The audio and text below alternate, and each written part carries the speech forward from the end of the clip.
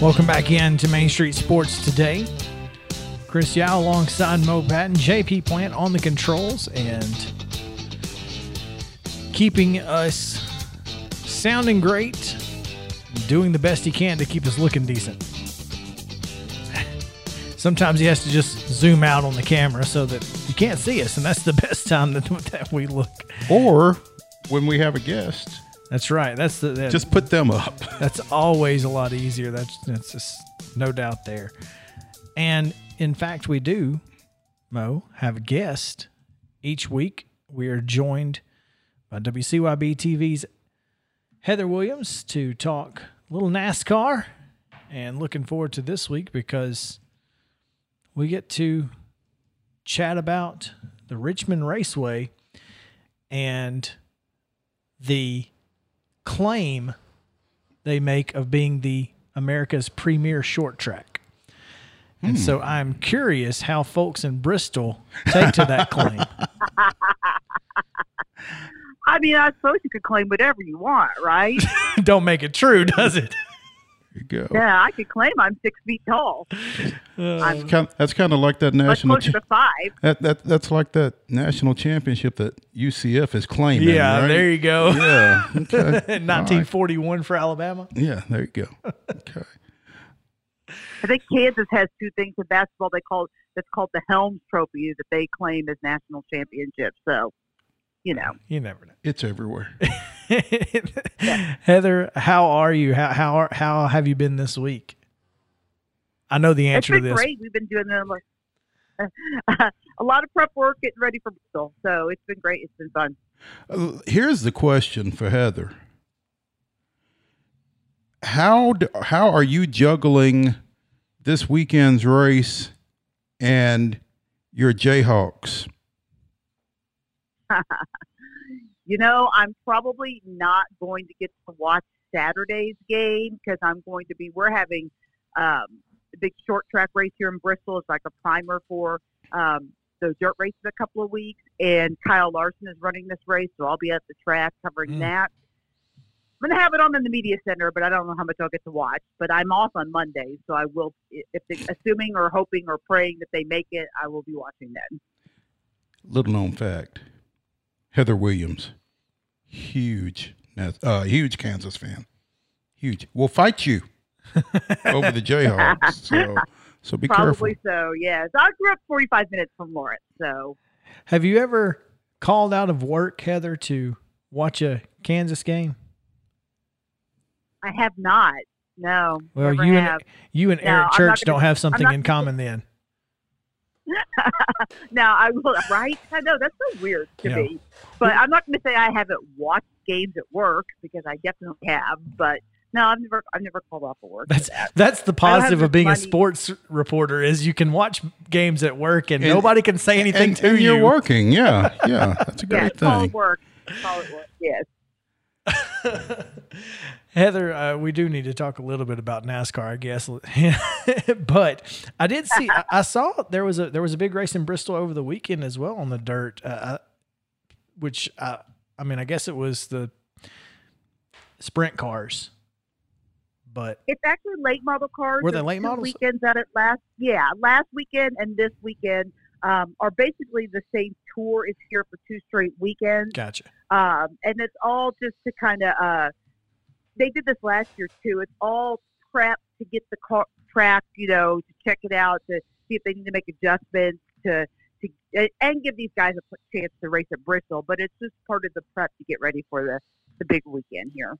Gotcha. Okay. Well, nonetheless, interesting weekend as Trackhouse Racing gets its first win with Ross Chastain and did it with a little controversy, moving some folks out of the way and I guess putting a couple folks into the garage, but nonetheless, big weekend for Trackhouse. For sure. And I actually talked to Ross yesterday. We took a trip out to Trackhouse Racing yesterday. And, I mean, to be fair, he says, AJ and Alex Bowman both got into his bumper earlier in that lap, and that he didn't really mean to, push them as hard as I guess they pushed out of the way. He didn't expect that to happen, but that he thought it was completely fair to make that move because that move had been made on him earlier in the lap. He had been one of the dominant cars all day long and was leading when the green flag dropped on the final restart. So there may be people that see controversy in this, but Ross is not one of them. He finds this to be pretty legitimate and pretty, a perfectly fine move. In the bigger picture for Trackhouse, how great is it to see a new team come into the sport and have this kind of success? This is the great part of the next gen car. And it's a team that has a huge celebrity as its owner, Pitbull. I mean, that is great for the profile of the sport of NASCAR. It just raises the visibility and gets people that maybe weren't paying that much attention a little bit more excited. So it's pretty cool. We were fortunate enough not to get Pitbull on the show, but to get Ty Norris with Trackhouse Racing on with us ahead of the race out at the LA Coliseum. And so pretty cool for us. Yeah. Yeah, and Ty's a guy that's been around for a long time and has had success with a number of organizations, CEI, Buckle Waltrip Racing, and he's really him and Justin Marks are really the guys that run this on a day-to-day basis, and so that's awesome. I love that you got to talk to Ty. He's Franklin resident. Way smarter than I'll ever be. So that helped us out. I forgot about that. That he's right here in town. For sure, yeah, I forgot about that. Other interesting parts of that race, Bubba Wallace's tire just, picked a fine time to leave him loose wheel and just kind of. Yeah, and when does this become a problem, right? It's been a problem. NASCAR keeps pointing to crew error, and when even when we talk to ain't never been no error before. Well, but they have completely different. So we talked to a couple of crew chiefs yesterday. Darian Grubb at Trackhouse, who's actually, I guess, former crew chief now, director of competition there, and then a couple of crew chiefs over at Fire Motorsports. And I mean, there's a huge difference in the way that you attack these pit stops now as opposed to 5 lug nut pit stops. And Darian said, they're just not taking the time to place the wheel. Before you shove the wheel on there and hit the lug nuts, and it kind of, just like if you don't quite line up your tires, it'll adjust when you start tightening that lug nut. But with this single lug, you have to place it on there, and it has to be placed perfectly. You have to take a little bit more time. You're gaining time anyway because you're only hitting one lug nut.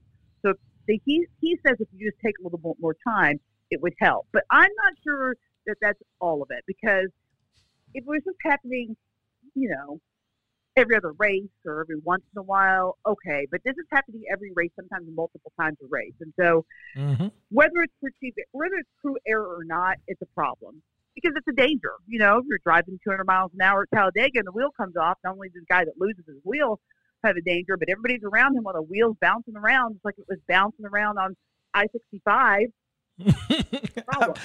Listen, I had a wheel fall off on me on I-65, so I feel their pain. You're hitting a little close to home there, Heather. Well, I didn't even know, but I mean, it's not good. And it was a very similar situation. 5 lug nuts, not all of them tightened. Yeah. So. I don't think any of them were tightened. Yeah, Chris needs to have a talk with his pit crew, I think. Suspend them for a week or two. Yeah. So Richmond this weekend, we did finally see a repeat winner, right? We have seen a repeat winner now. No, we have no. not. Still not a repeat.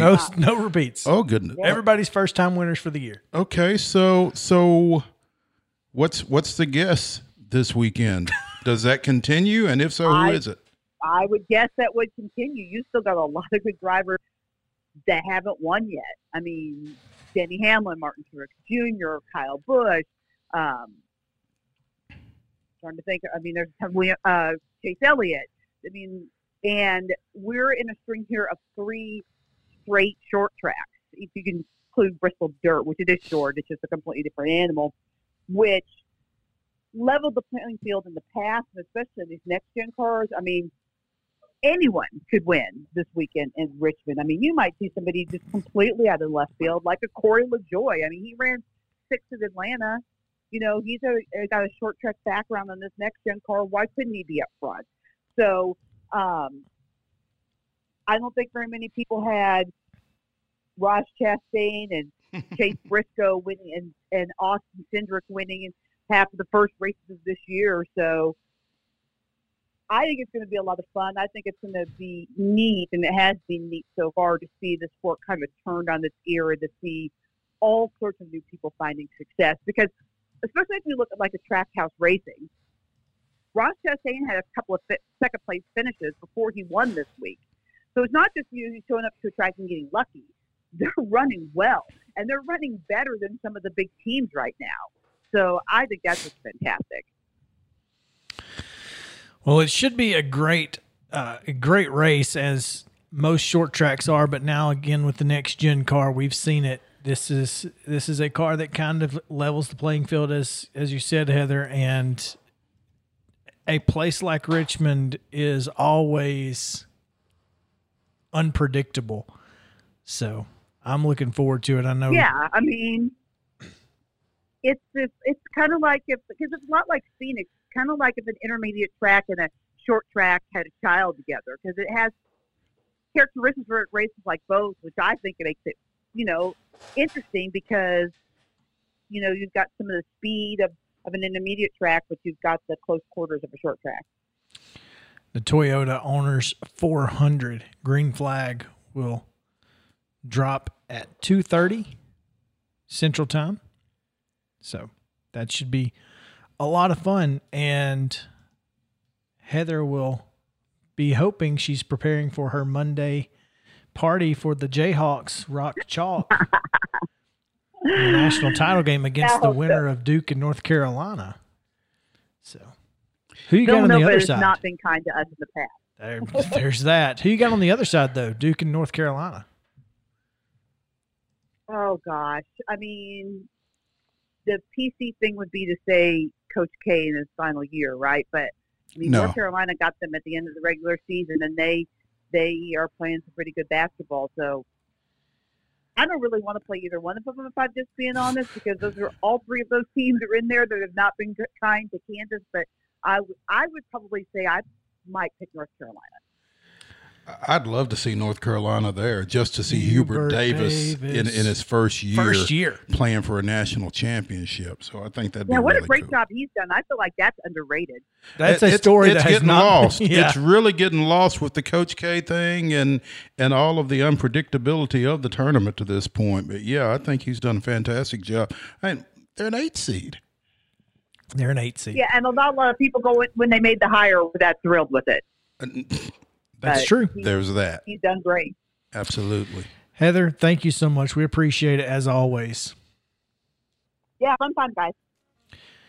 We will take a quick break and we will talk about the women's March Madness tournament on the other side. But also there's some rumors flying around about the Titans. And so we're going to have to find somewhere to shove that in here, because I was unaware that apparently the New York Jets are trying to get A.J. Brown from the Titans, and I don't think it's anyway. I don't think it's They can try. Yeah. So we'll squeeze that in sometime in the show. I don't know when it's going to be, but we'll talk NCAA women's basketball tournament after this, because they just can't get it right. Come back.